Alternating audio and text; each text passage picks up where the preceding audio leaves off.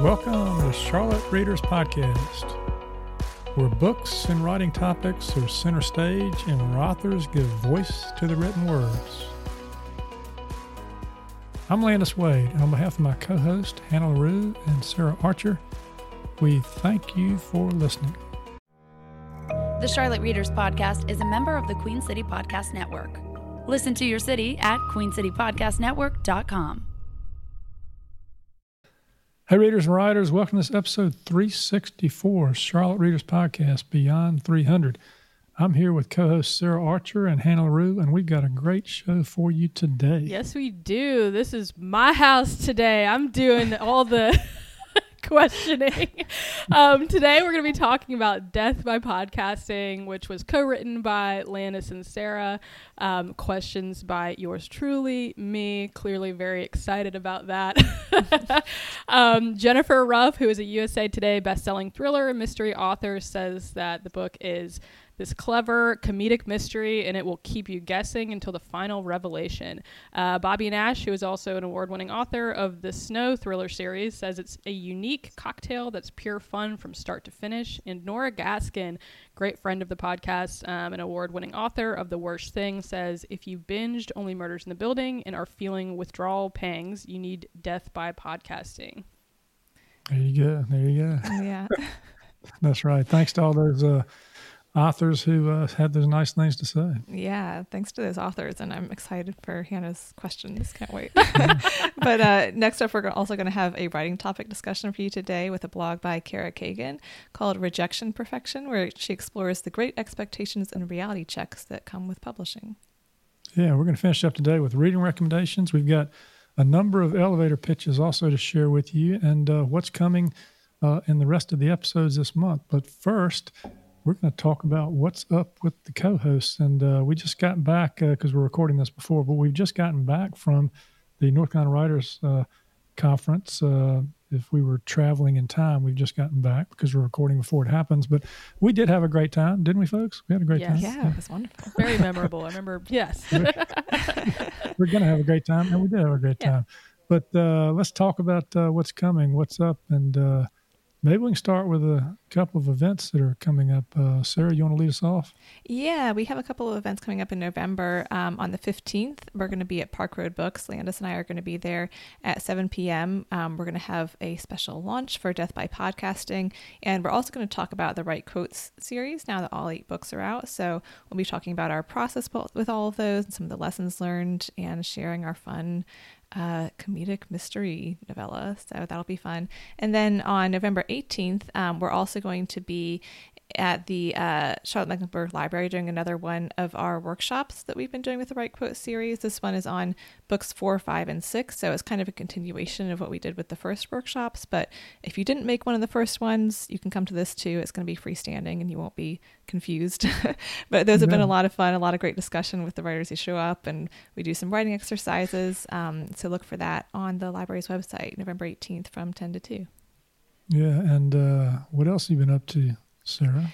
Oh gosh. So this past weekend I was at the North Carolina State Fair, which is always one of my favorite yearly events since childhood. That was fun. Did you get some fried butter? I mean, isn't there a thing at the state I've fair? heard there's, I didn't have the fried butter, but Next time. we saw like, gosh, they fry everything, like fried pizza, fried bacon. It's ridiculous. Fried bacon actually sounds very good. I didn't have any of those, but I did have some other good food. So that was fun. And a couple of weeks ago, we were in Shenandoah National Park in Virginia doing some hiking and went to Washington, D.C. and did a lot of museums. If any writers go to D.C., I definitely recommend the Spy Museum there. Like if you're looking for story inspiration, so many cool stories there. That was a lot of fun. I've been getting some of my own stories published in different literary magazines, so I'll share links for those as they come out in the newsletter. And doing some screenwriting development now that the strike is kind of finally tapering off, even though the actors are still on strike, so it's still a little complicated. And still on the personal side, just preparing for the arrival of the to-be-named baby in February. Young lady. Yeah. It's getting close. That's great. Yeah, well, it's a lot happening in your life, and it will like that roller coaster at the state fair, it's going to start moving more quickly. Yeah. Trying to take advantage of this time while I can. Exactly. So, Hannah, what's going on in your whirlwind life? Gosh, yeah, honestly, like your all's life is way more busy than mine right now. I feel like all these events coming up, baby coming, state fair. Gosh, yeah, I guess not a whole lot. I mean, we have right now the conference coming up in a couple of weeks. In this case, it's already passed. Great time. I've been gearing up all summer for a few book launches I've had coming up this fall. So at this point in November, I will be kind of in the midst of me just being like a psycho person, always calling and emailing people and doing a lot of talking and annoying journalists. So that's kind of where I'm at right now. Gwen is like getting ready to walk right now, and she's already been climbing our stairs. So it's like she's kind of been like an interesting baby. It's like she never really crawled. She sort of scooted along and then just decided one day she wanted to stand up and start climbing things. And I was like, okay, so you're skipping a whole couple steps here. Yeah. Giving us a run for our money, but she is just like so funny. She's a funny kid. So we're having a lot of fun with that right now. That's great. That's great. Well, in my world, amongst everything else we got going on with the book launch for Death by Podcasting, which will be 1 week from today, from when this comes out. It'll release on November 14th, so you can still pre-order it. But I hopefully will be into our condo in Durham by then, because we're supposed to have closed by the time this releases. And now I live in Charlotte, but we'll have a little small place in Durham because, of course, that's where Simon lives. And Simon, my grandparent name, if I haven't shared this before, is Grandis. Mm-hmm. And Simon, kids at that age don't quite have their R's, so I'm Gandis right now. So, and when Simon wants something, he says, "Mo, please, Mo, please." And so he doesn't quite get the idea of FaceTiming when I'm in Charlotte and Janet's in there. So he'll say, "Mo Gandis, please, Mo Gandis, please." So, that's so sweet. So that's, if you hear that, you're willing to pay whatever to get a condo, right? Yeah. Mo Gandis. Yeah. Oh, I'm gonna start calling you that. Gandis Wade. Yeah, and so that's fun and lots going on, and so I'm looking forward to the whole Death by Podcasting and everything that we're doing with the library and more to come. So let's jump into Act 1 here, which is going to be led by Hannah in just 1 second. We have a newsletter called Beyond 300, and we'd love to have you sign up. This is where we share what's coming on the podcast, provide helpful links, and keep you updated on the podcast and the hosts. You can sign up at charlottereaderspodcast.com or the websites of the hosts, leandiswade.com, saraharcherwrites.com, or spellboundpublicrelations.com. And by the way, we won't spam you because that takes way too much time. All right, Hannah, this is your show. So we're in Act 1. We're going to talk about Death by Podcasting. So take it away. I'm here. Star of the show. You guys can actually just leave. No, I'm just kidding. No, this is such a cool book. I was really honored when Landis and Sarah asked me to be one of the early readers for it. The storyline is super unique. I've never read anything quite like it.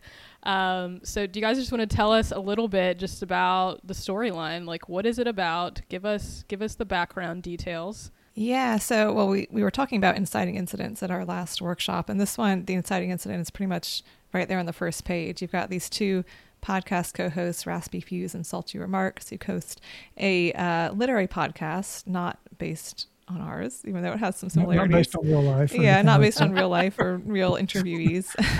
But they even though they help authors give voice to the written words, it's really not based on we put in like a few nods to this podcast, but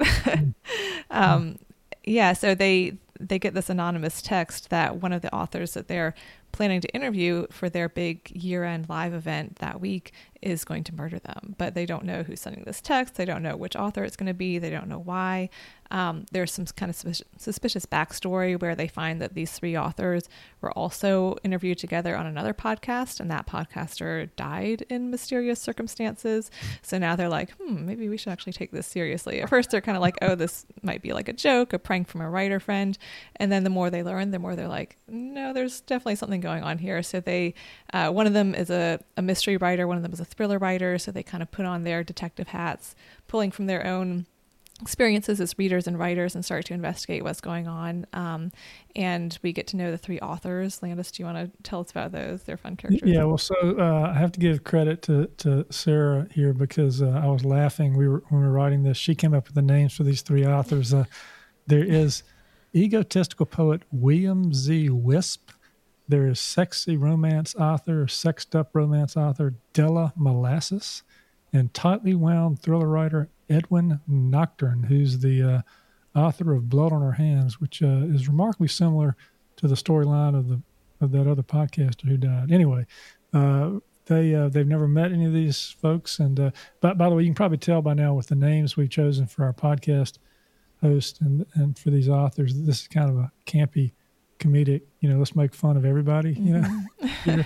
And that's what we did. So, yeah, those are the authors. But we have some podcast support team members that kind of get into the mix too. There's Dan, the IT man. There's Mike Reeder, who owns a local bookstore, and there's Penny Leverage, who owns an Earful Studio, which does the audio recording. And then we got other characters like Rocky Fist and Dr. Speak to Me, and my personal favorite is Dr. Speak to Me.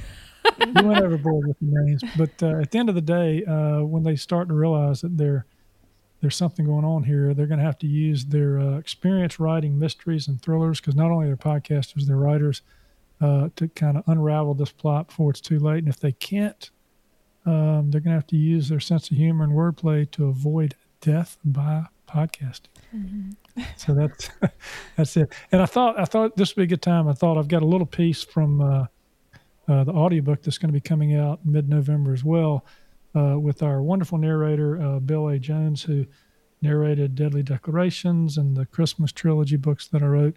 Here's a little scene. It's the second scene.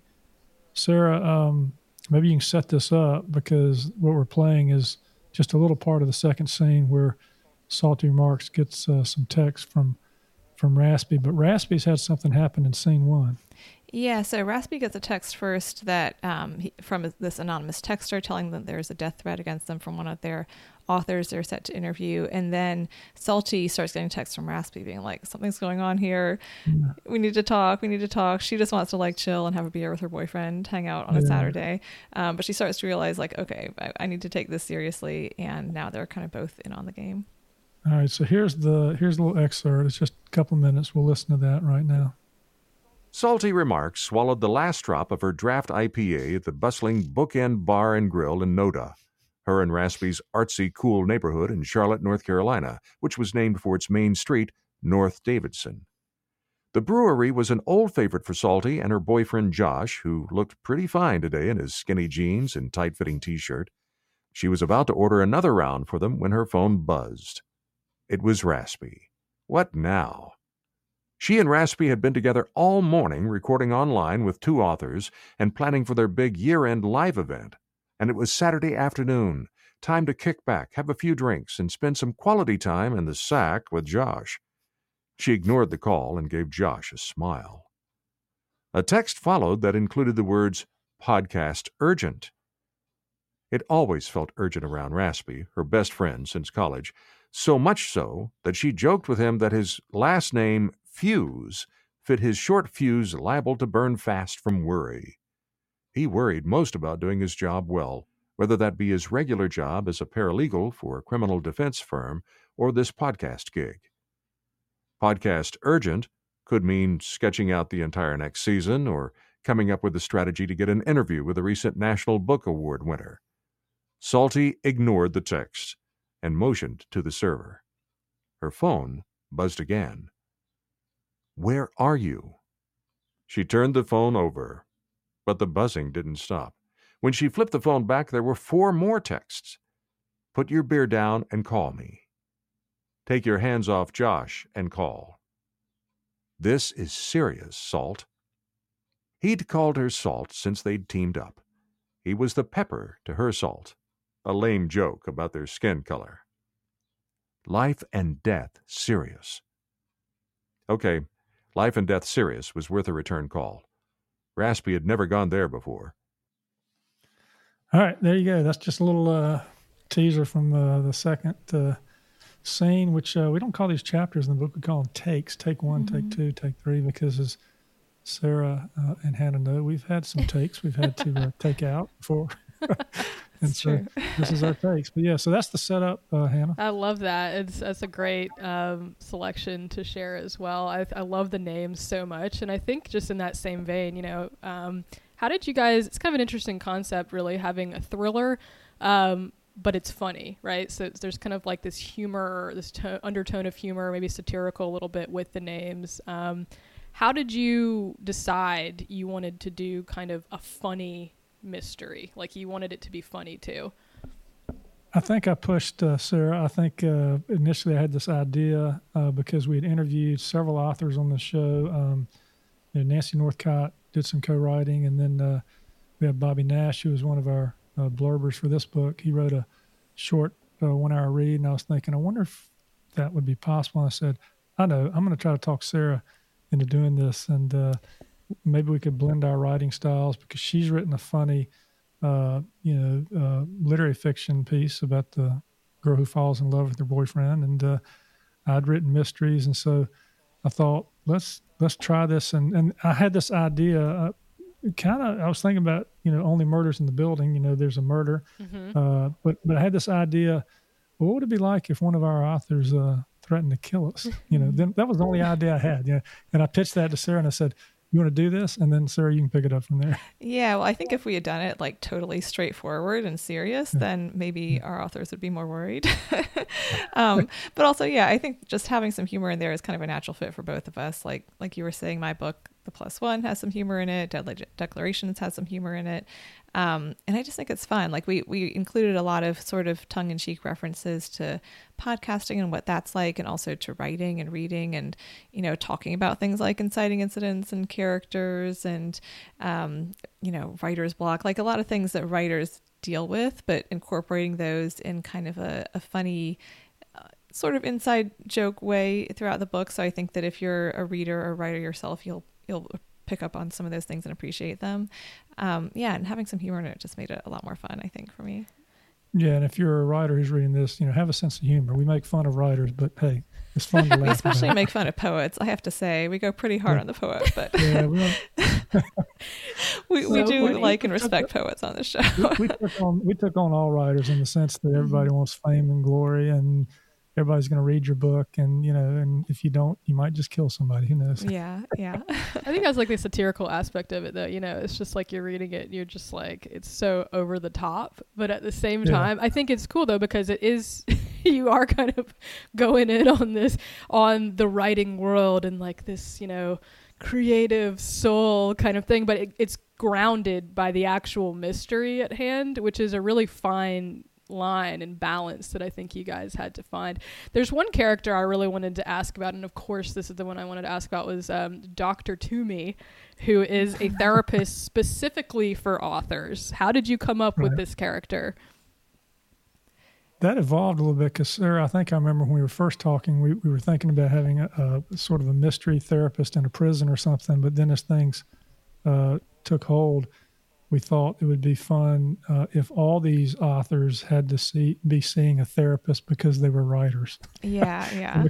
because of everything that happens to you, because think about it. I mean, when you're trying to market your book, when you're trying to write your book, pitch your book, there's all kind of angst and gymnastics you're doing in your brain. We thought there's got to be somebody out there, right, that would treat that.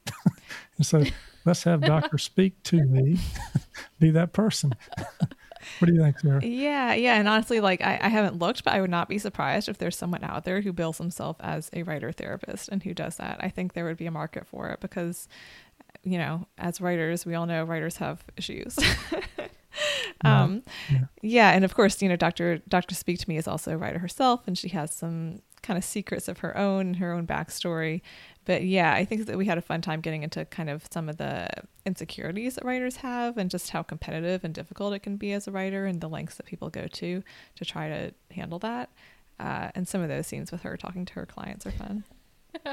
Yeah, we just listened to the scene that the audiobook narrator has done for when she's first interviewing the three authors as a group before they're going to go on the podcast. It's a really great scene.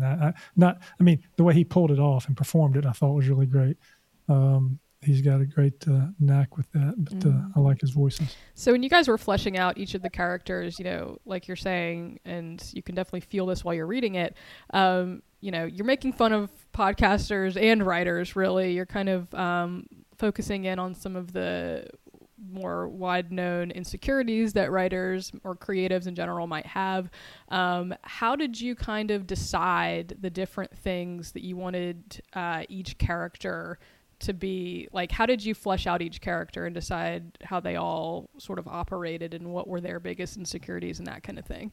Yeah, I think a lot of it was like sort of thinking of characters that we could pair with each other. Like with the three authors, we wanted them to represent pretty different genres. One is a thriller writer, one is a poet, one's a romance novelist. So they have very different perspectives. And they each, I think, have their own issues and insecurities, but they also share some commonalities of all feeling like maybe their books haven't gotten as much attention as they deserve and wanting to sell more copies and struggling with the competition. And so I think that you see that writers can come at it from different angles, but they all still kind of walk the same path and have a lot of the same struggles. And with Raspy and Salty, I think that we wanted them to feel like a good kind of buddy cop team in a sense. And their personalities play off of each other, and you can see how they could have like a fun banter on the show. Raspy tends to be a little bit more anxious sometimes and worries about things, and Salty is more like, let's just get to the point, let's get through this. Mm-hmm. And then we have the support team, and I thought, okay, and folks, we don't have a huge support team here. We are the support team at the podcast, but we do have a web guy, and I hope our web guy thinks this is funny, and we've hired audio people, and they know who they are, and we hope they think this is funny. And we work with bookstores, and we hope they think this is funny. But we try to make them a part of the mystery too, because they start making connections with these authors behind the podcasters' backs, and the podcasters don't know why and all that kind of thing. So, but it was kind of evolutionary in the sense that we were kind of writing this. I think I wrote an opening chapter, and then Sarah wrote a chapter, and I leaned on her with all the poetry, all the stuff about musicality and enjambment and all the, that's purely Sarah. Yeah. But so we had fun with that and just kind of developed it as we went. And really, it was a process of, so unlike what we might have done with a longer novel where we sort of sketched everything else, we just had kind of a rough idea. We wrote to that idea, and then we did a lot of editing. Mm-hmm. Yeah, and Landis came up with most of the plot, so I credit him for most of the kind of weaving the mystery, because that's not something that I really have much experience with as a writer, and it's definitely a different type of plotting than if you're writing something that's more just kind of a character drama or comedy or something like that. And that stuff can get pretty intricate, especially because we had a lot of characters and a lot of suspects and a lot of red herrings. So that was fun, but Landis came up with most of the plot, so kudos to him. Yeah, but she did a good job of helping. Okay, where do we place this, clue, and where do we not tell them too much at this point? And so we had a lot of that back and forth. And really, we edited each other pretty hard. And neither of us took offense. We just kind of sent back and forth, and then we got the early readers involved. And Hannah, you gave us good feedback. We got good feedback from other early readers, and we incorporated all of that into the mix for another round of editing. And even though it's a novella length, it seems like we worked this thing over pretty good. Yeah, and I think that was like one of the best parts of the co-writing process for me, was having sort of a built-in first-line reader, because having that extra feedback from other people, I think, is such an invaluable part of any writing process. And when you're working with a co-writer, you are each other's first editors, and you have someone there who is also equally invested in the project, who's going to read thoroughly and give you thorough feedback on your parts, and you can really like go back and forth with those critiques. So that was helpful, I think, to have like an intense edit on the first round as opposed to just trying to like ask beta readers or writers groups for critiques. And the other thing we did was I read the book Self-Editing for Writers, which I talked about before on this podcast, over one weekend, and applied that at length. And then I went back and put it through Pro Writing Aid a couple of times. And then Sarah did something similar when she went back and went through it. And we just kept chopping and working toward active voice and working toward eliminating things that might have been repetitive and to try to keep the pace up. Yeah, I forget what the word count was at its longest point, but we got the word count down a fair amount just by making like little line edits here and there. Right. So when you decided that you wanted to write this book together, like when Landis pitched it to you, Sarah, and you're like, all right, let's do this. What was the first step towards, bringing this idea into fruition? Did you divide responsibilities, or how do you get started co-writing with somebody else? Yeah, I thought about that. The first thing I think we did was when she said yes, I sent her one or two chapters, and then she wrote a third chapter, and then we got together and just kind of talked about what we might want to do, and then we came up with some general ideas, and then I think, Sarah, then you went to Europe for 10 days, and I said, okay, when you get back, you might see something, and it wasn't exactly what we talked about, but it was close, because I springboarded off of some of what she did in chapter 3. And then we had kind of a rough section up to about, I don't know, the last 3 or 4 chapters. And then Sarah wrote a couple chapters again. And then we had this sort of rough mess. And then we went back and started attacking it.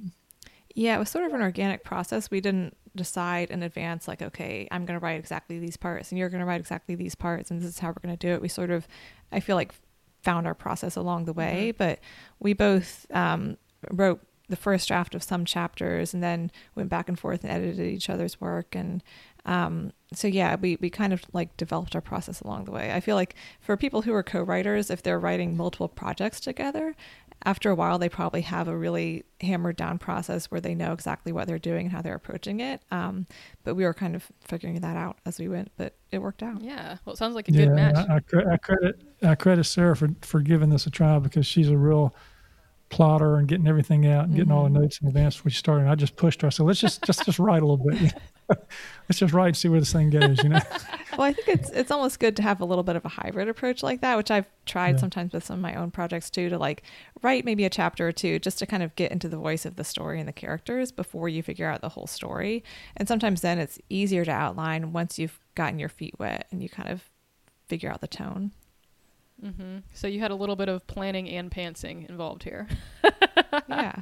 That's a good mix. So what would you say was the hardest part of co-writing a book? Because I feel like, to me, when I think about co-writing, I'm kind of one of those people that I'm just like all over the map at all times. So it would be very hard for me to do something like that. But it sounds like it was really great for you guys. But was there a hard part, and what was the best part, the most rewarding part of the process?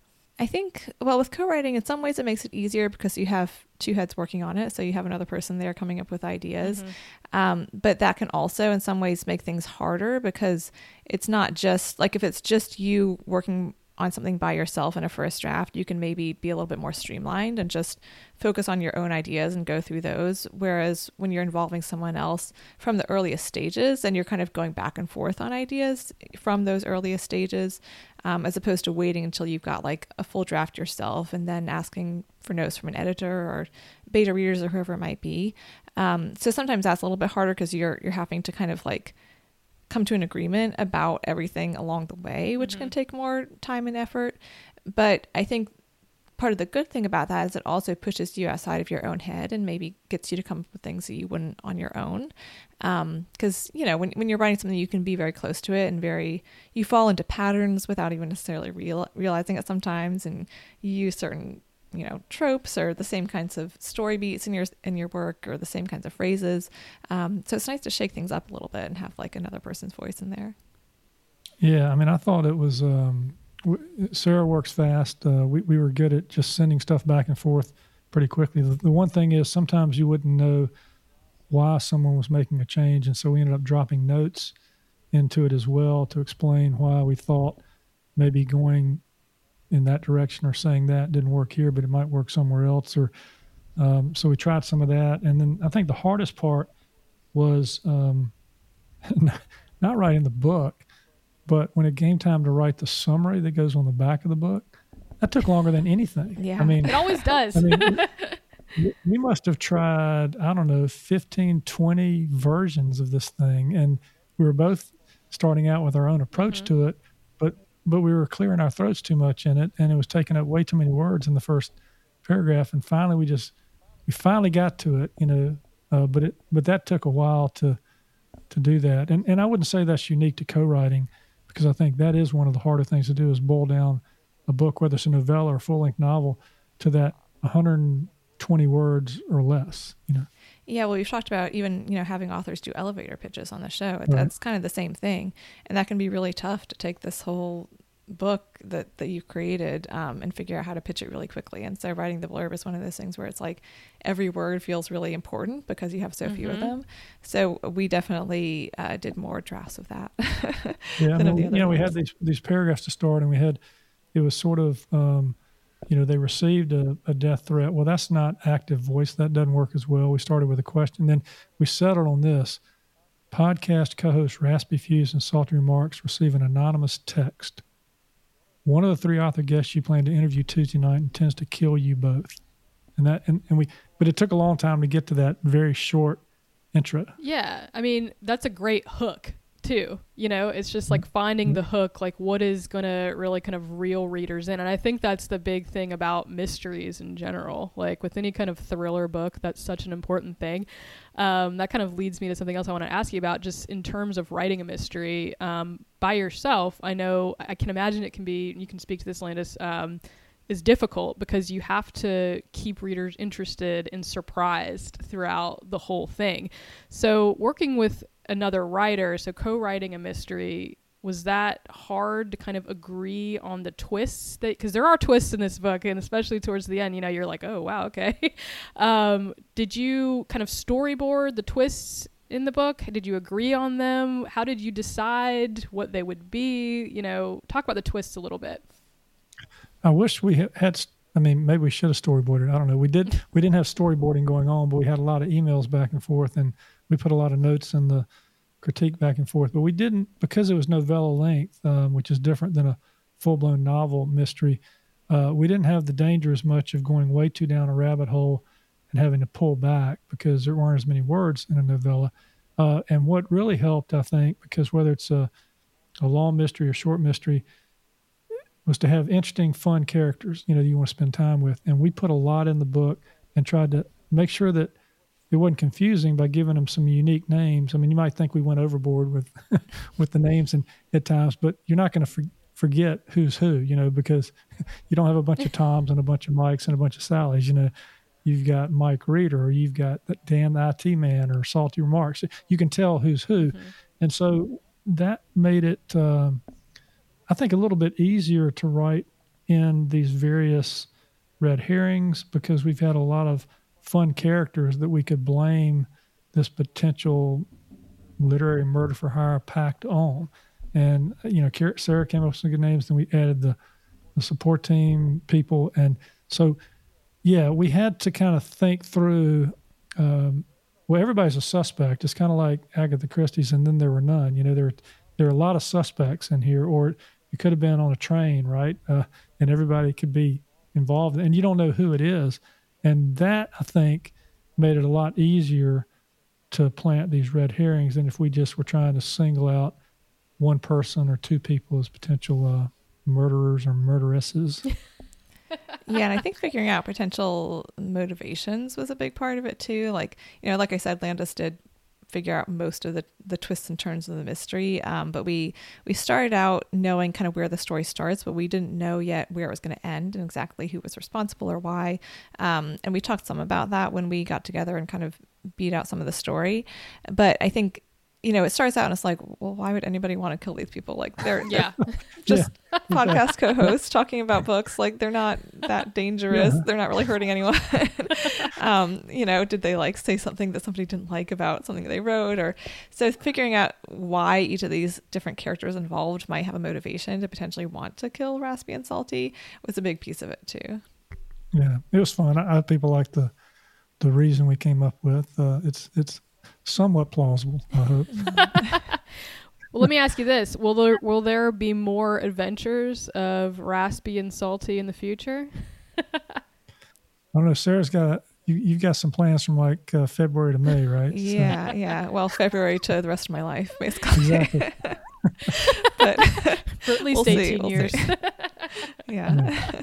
We'll see how people like it. I mean, it would be fun to co-write again. If I'm all about trying new things. Obviously, I mean, after practicing law for 35 and then starting a podcast, so it's been fun for me to write. It was fun to write the Christmas series. It was fun to write Daily Declarations, but then it was fun to do the nonfiction books. And now I've tried co-writing and done this. So who knows? We may come up with another idea. Maybe all three of us will write a book together, Hannah. Yeah. I mean, I was going to say earlier, we were talking about Dr. Speak to Me, therapists dealing with writers. I would say that's like a synonym for a publicist. So. Yeah. The closest we got to the publicist was Barry Bookham, the podcast book.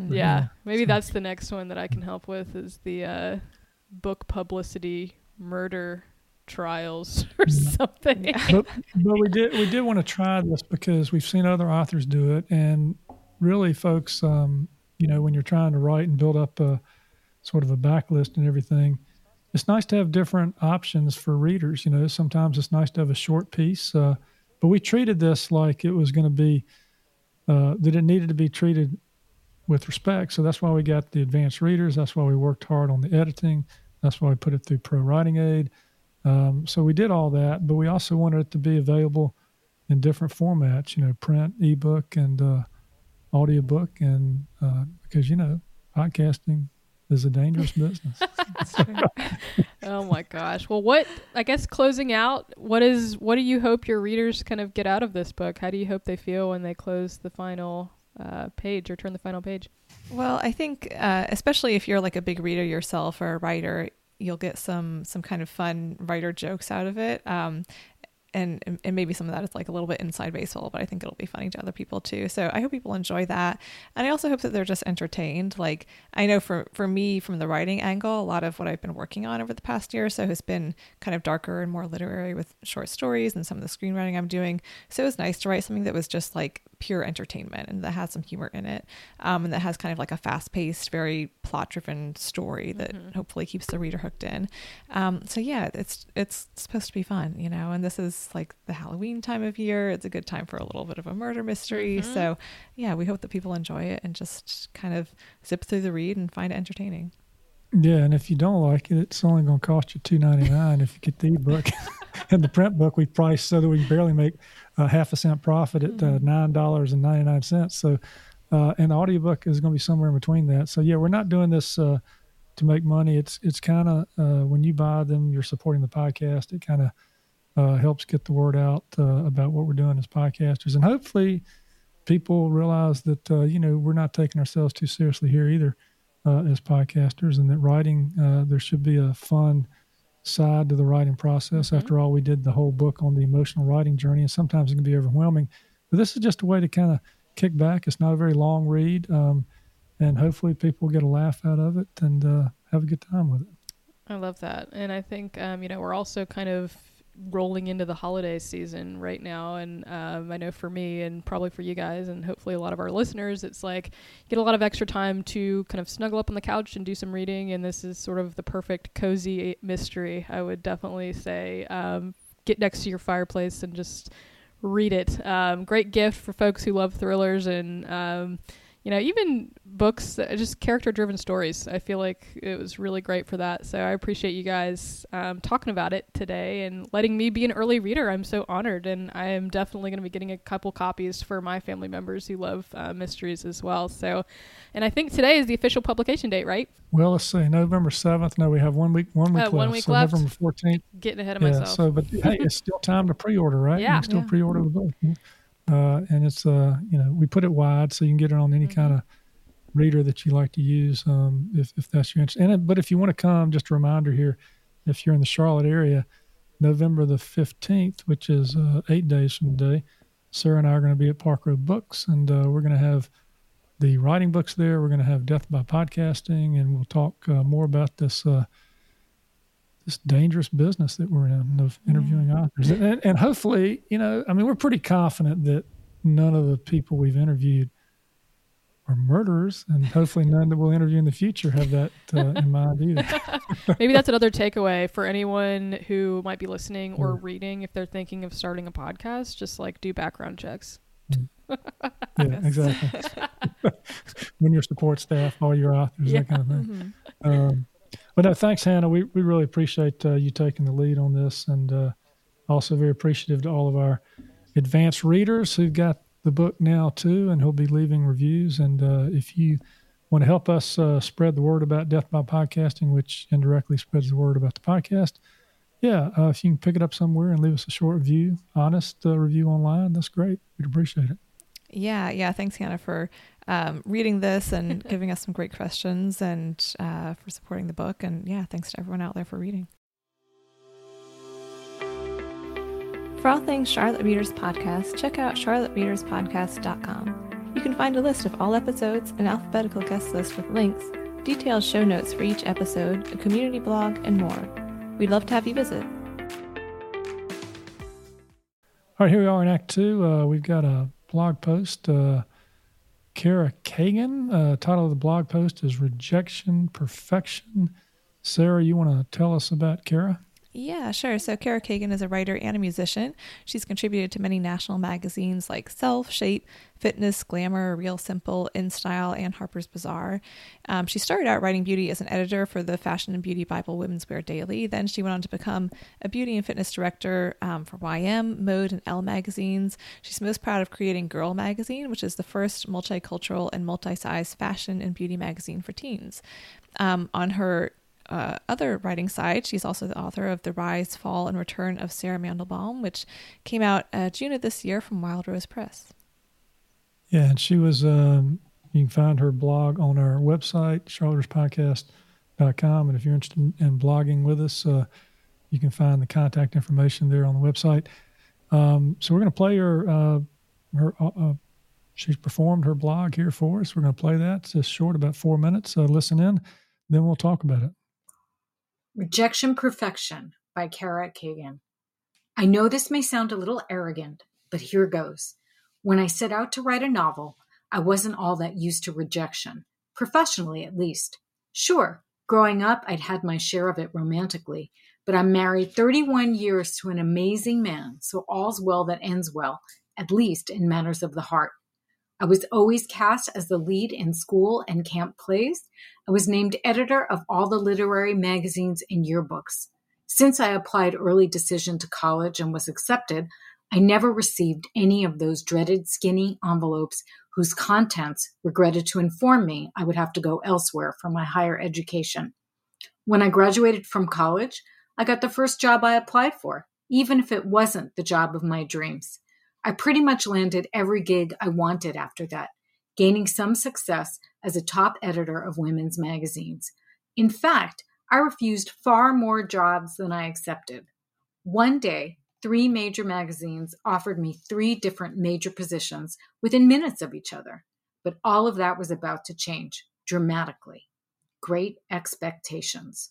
While in the middle of a particularly rough time caring for my 4 elderly parents who happened to be in 4 different hospitals simultaneously, I decided to take a creative writing workshop.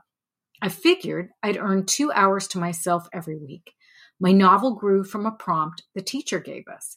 The class was so positive about my resulting piece and its characters that it urged me to extend it into a short story, which got even more enthusiastic feedback. So I began trying to write a full-fledged novel that also received praise and accolades at several different workshops. A fellow student who is a published author and editor offered to edit my manuscript gratis so he could be part of a best-selling novel. My brother's friend, a literary agent who didn't rep Friends, read it gave me some feedback, and assured me a top agent would pick it up easy peasy, lemon squeezy, and even gave me a list of them to query. At first, things seemed to be going well. Every agent I queried requested more pages, chapters, and even the entire manuscript. And then the axe fell, and at an alarming rate. My book didn't fit their list, or wasn't the type of novel they took on. Some simply said, "Not for me." A few mentioned that they couldn't relate to my protagonist, who was essentially me, which was especially heartbreaking. Some said the plot didn't move quickly enough, which I found perplexing since my teachers and fellow students called my manuscript a wild ride. A few, and I mean a very few agents, took the time to give me some deep and meaningful feedback, which I filed away as I doggedly pursued other lesser agents. As the rejection started to pile up to around the 100 mark, it became clear that it was unlikely I'd get an agent. So I sat down with the more detailed rejections and did a significant rewrite. When I felt as ready as I'd ever be, I started emailing small independent publishers that didn't require agents. And wow, that first rejection was the meanest I'd ever received. It actually made me cry. But then, one day, when I'd given up all hope, an editor at Wild Rose Press told me she loved my novel and was thrilled to extend an offer. Not out of the woods yet. That was a little over a year ago. I had a brief, joyous rejection reprieve during the editing process where I could immerse myself happily in my book. But now that it's out and about, which of course is thrilling, the rejections seem to be piling up again. This time, they're from podcasters, news outlets, and bloggers who don't want to cover me. Bookstores who don't want me to host a reading there, even if I provide the wine, cheese, captive audience, and book sales. And libraries that seem to have better offers from other professionals who volunteer programming. But I will not be deterred, because as this whole process has taught me, you just need one person to believe in you. All right. Thank you, Kara, for sending it to us, and I'm glad we decided to publish it because you did a great job dealing with lots of issues. It's funny. I was listening to this fellow podcasters, and I was thinking, I wonder if Dr. Speak to Me could add her to her client list. Maybe she'll. Carrie, you can go. Just don't kill us, Carrie. Because if we have you on the podcast. But she covers a lot of things here that are really integral to what we kind of played with in our book, Death by Podcasting, how difficult life of being an author can be. Let's have some thoughts. Hannah, the publicist, what are your thoughts?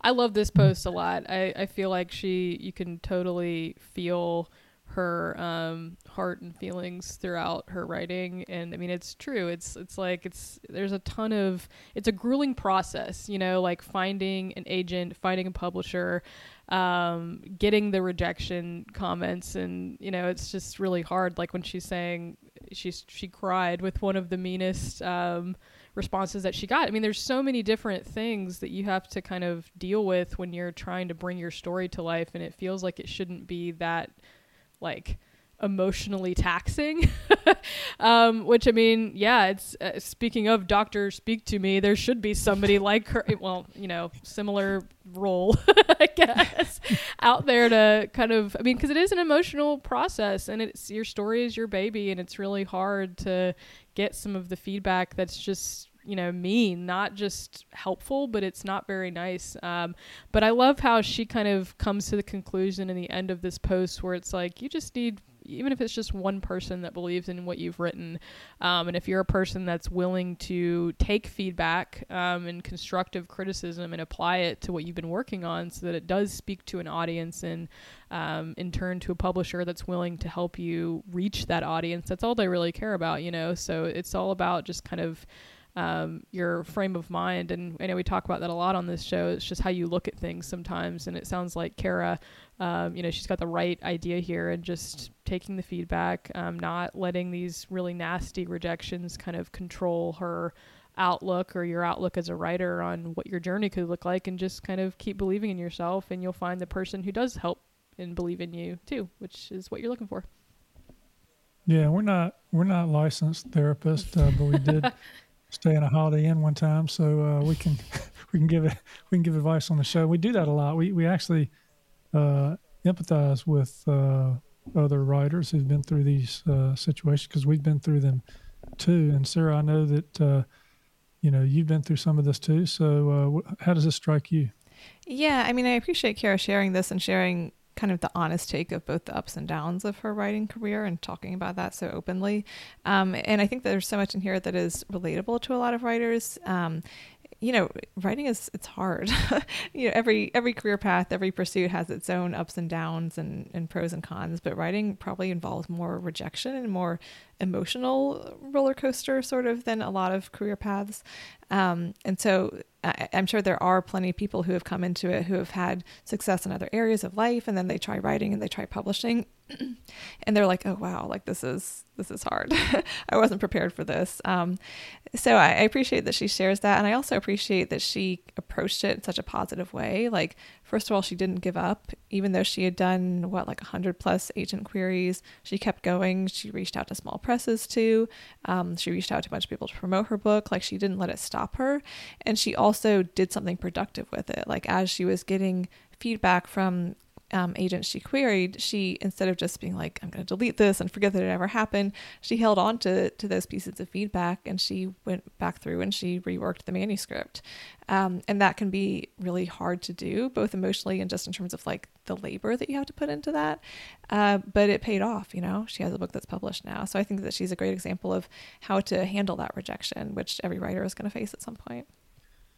Yeah, and it reminds me of a quote that was in one of our books. I don't remember who said it, but it's like the industry doesn't know what it wants. I mean, a lot of times agents and publishers, they don't really know what they want. They think they're looking for something, and they're really looking for something else. So one of the hardest things to sort of get your head around, or at least was for me starting out, is that your book is not for everybody. And we talked about this before. And sometimes that everybody is a lot of agents out there for whatever reason. You've written a great book, you got interesting characters, but for some reason, as she said in her post, it just doesn't fit what they're trying to pitch at the moment for whatever reason. And so that can be challenging. But also what I've learned is, and I've tried not to get too discouraged when I get a negative review, but I find that there is so much subjectivity in the publishing world that you can't really take it personally, because if you write something and it makes a few people happy, and for them to have a good experience, don't let that be weighed down by the one person who's sitting in the basement in their underwear writing a negative review about your book. I mean, there are trolls out there, and there are also agents out there that don't give you the time of day, and the ones that are rude, well, they're probably not the agents you want to be with anyway. So move on from that. But in the end, I would say this, Sarah, you mentioned it, Hannah, you did too, that she persevered through this process. She's now got a book that she can be proud of. She's got a publisher. She's, tackling the whole publicity thing. And it just goes to show that there are always options. If you've got a story you want to tell, you've got a book you want to get out there, there are always options for that. It might not be the big five. It might not even be small press. It might be that you're going to turn into an indie author, and you're going to have either great success with it financially, or you're going to have great success with it because it gets the book out to readers, and people can say, I read your book and I really enjoyed it. And, at the end of the day, what more can you ask for? Mm-hmm. So, Kara, thank you for submitting that. Thank you for y'all's comments. And hey, in 1 second, we're going to Act 3 with book recommendations and our elevator pitches. We have an affiliation with Libro.fm because you can get audiobooks from them, and when you do, you support independent bookstores. If you'd like to sign up with them for your audiobooks, use the promo code CharlotteReader and claim your free audiobook. All right, here we are in Act 3. Time to share some book recommendations. Sarah, we'll start with you. Sure. So this time I'm recommending Silver Nitrate by Sylvia Moreno Garcia, which I listened to on Libro.fm. This is the first time I've read anything by her, and I know she's a pretty popular author, and I enjoyed it. This book is set in Mexico City in the early 90s, and it's set in the film industry. So the two main characters, one of them is this woman who's a film editor. One of them is a guy who is an actor, a former soap star who's now kind of on a downward slump in his career. And so you learn about kind of the film industry of Mexico during that time in the 90s, but then there's also some sort of older film stars and directors from their classic era of film that come into it as well. So there's references to the classic film too. And they start to get drawn into this. They discover like an older film and an older director that has some kind of occult links, and they find that there's this sort of underground like witchcraft ring going on in Mexico City that has ties to Nazism, and there's all sorts of stuff going on. So there's a little bit of a fantasy element, a little bit of a horror element, but it's not like, total blood, guts, and gore slasher sort of horror. It's more character focused. And I really liked how she tied the film and the magic stuff in together, like silver nitrate, which is used in certain types of film processing, and then silver is used in a lot of magic rituals. So she makes a lot of kind of interesting connections like that. So it was interesting to me how she did that and to learn about the culture. I really enjoyed it. It was an entertaining read. That's great. Hannah, what do you got? I love that author, by the way, so I'm definitely going to read that. I didn't realize she had something new out. She wrote Mexican Gothic, which is I love that book, so you should check it out. It's kind of similar, like weaves in fantastical elements, but not super crazy, but it's mostly like thriller and horror. Anyway, I am recommending Stay True, which is a memoir by Hua Su, and it is so good. It's a pretty quick read, actually. It's probably like 200-ish pages. And he is a journalist. He's a writer for the New Yorker, and I'm sure several other things, but it's kind of his experience, really just finding himself throughout his life. He is, living in California, kind of goes through his university days, just living as an Asian American in California, and really just kind of trying to figure out like what he really enjoys doing, finding his circle of friends. And it's kind of a funny story in certain places too, just some of the memories he has trying to figure out who he is, just like realizing, wow, he's kind of a poser in certain circumstances, as we all kind of are when we're younger and, going through different stages of life. So it's just a really great memoir, really good stories that I think anyone who reads it can kind of see pieces of themselves in, just as you're growing up and trying to figure out who you are and where you belong in this world. So, but yeah, it was really great. Really good book. That's great. Well, I've got two real quick, and I'm also, there are all kinds of ways to read, folks. And Sarah and I've been doing a lot of reading through audiobooks with Libro.fm. It's the audiobook for the independent publishers, and it's not captive to Amazon or Audible. And I think they're going to actually connect up with Spotify here, or maybe they already have. But anyway, I listened to two books on there. One is called Gallows Hill by Lois Ruby. It's really interesting. It's set in Salem, Massachusetts, 1692. We got a lot of witch stuff going on now. This is the the Salem witch trials with two young protagonists and they each have separate first-person point of view. One's a young boy who's 15, comes over on a ship. His father dies. His mother dies. He's got to help with his sister who's 14. They kind of settle into this town. And then there's a young female whose name is Patience, but she says she doesn't have any of that and doesn't know why she was named that. But she's also 14 or 15. And they're seeing these horrific trials that are going on. Women, and if you remember the Salem witch trials, it was basically young women from ages 12 to 14 who were blaming their maladies of being that age on other women who were older than them, and they were being convicted on the thinnest of margins. And this young character, the young boy who wants to be a lawyer someday, kind of takes on the case and tries to help save one of the witches from the gallows. It's a fun read, or listen, which I did. And then a book that I loved, the fourth in the Richard Osman Thursday Murder Club mystery series. It's The Last Devil to Die. If I've heard they're great to read, but the audiobooks are fantastic. The voices are really well done. This is the English retirement community for pensioners who solve murders. in their time off, and just a great book. If you hadn't heard of the Thursday Murder Club, check those out. It's now 4 books, and they're over the top bestsellers. All right. Well, we've got some elevator pitches here. We've got 6 authors who submitted to us that we're going to play their pitches. And by the way, go check out the website if you've got one that you want to pitch. It's not easy, as we said, 30 seconds, but be sure to state your name and the name of your book in that pitch. We've had that happen a couple of times, and people won't know how to buy your book if they don't know the name of your book. So here we go. We've got starting with Sherry Kruger and The Abduction of Adrian Berg. The Abduction of Adrian Berg by Sherry Kruger is about a reclusive woman with a complicated past who becomes obsessed with her kidnapper, Gabriel, and helps him flee to Mexico with stolen millions. But Adrian's plans for their happy ending are threatened by Gabriel's firm commitment to another woman. Think gender-reversed bandits meets No Country for Old Men with less violence and more humor, or Stockholm Syndrome with a twist. Oh, wow. Sounds good.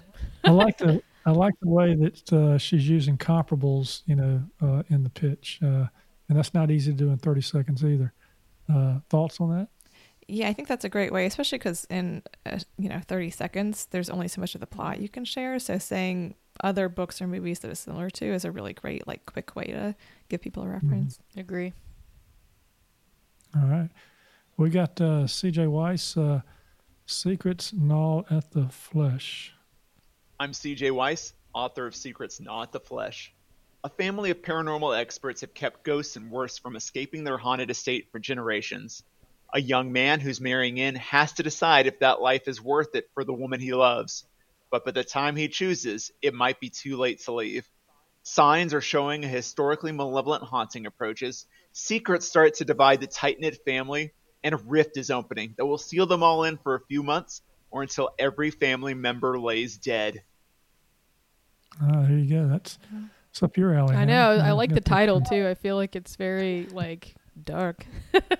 Yeah. Secrets Gnaw at the Flesh. Sounds like he's a member of a Ghostbuster family or something, right? Yeah. It'd be a good movie. Has to decide whether to take on the job of the family business there. All right, that's good, CJ. Thanks for that. All right, we got one from Lee Clark, and the name of the book is Iced. Why was the woman's frozen body floating in a heated pool? Who was she? And why is there a black diamond lodged in her back molar? That's what young family physician Matthew Payne, a medical consultant for the local police department, has been called in to help find out. Can he figure it out before he lands in the morgue for trying? Get Lee Clark's book Iced, 5th in the Matthew Payne Classic Mystery Series, to find out. Iced is part of the series of traditional murder mysteries, but it also stands alone. Okay, I love the fact that this includes questions in the pitch, because whenever you're writing a mystery or a thriller, having the questions is better than probably providing the answers. And we have the protagonist's name in there too. We know it's a series, so she packed a lot in 30 seconds, didn't she? Yeah, and I think that those are great questions. I do want to know, why is this body floating in the pool? The diamond. Why is it lodged in her molar? Yeah, that definitely yeah. draws you in. I actually got to meet Lee recently, a few weeks ago at the Bookmarks Festival in Winston-Salem. She was there pitching some of her books, and so it's cool to see her whole series that she has published, and she's got a lot of great stuff to check out. Yeah, so 3 great pitches so far, and just different ways to do it, folks. But, you might have a pitch one way one day, and then you're going to revise it and tweak it and make it better. But good stuff. All right, let's hear from Kerry Green, and his the book is The Art of Privilege. My name is Kerry Keith Green, and my novel is The Art of Privilege, and it is available on Amazon and in stores nationwide. The Art of Privilege is a fast-paced thriller set in New York City and amidst Wall Street, and features many fun and interesting locales such as the Doubles Club, the Blade Helicopter Lounge, Sotheby's Auction House, and many more. So if you like fast-paced thrillers with a dose of finance thrown in, I think this may be the book for you. All right, another one. I mean, so different ways to do this, but I like the fact that if you're familiar with that city and you're going to find locations that might be attractive to you for that plot to be set in. Yeah, the world that it's set in sounds really cool. All right, great. Well, thanks, Kerry, for that. And next we have Gilda Syverson, Her book is A Healing Journey from 9/11 Beyond the Pandemic. I'm Gilda Marina Syverson, the author of A Healing Journey from 9/11 Beyond the Pandemic. In this memoir, I long to return to my matriarchal heritage in Sicily with my parents. There was something there I needed to uncover. After the Twin Towers come crashing down, my parents announce they will never fly back. So I go on another journey, find a spiritual director and something called Healing Touch. Both help me make sense of the world until the election of 2016, which becomes my new 9/11. All right. Thanks, Gilda. We're going to have Hannah and I are going to do a show for next year with Gilda Syverson, Bruce McIntyre. We're going to talk about memoir writing, the best memoirist local here in Charlotte area. We're going to do that. And this is she wrote an earlier memoir that we had her on the show. She was one of the very early guests on the show way back when in the first or second season. So Gilda, thank you for that. And we've got one more, Diane Hitsky. I think I may have butchered the name. Sorry, Diane, but here we go.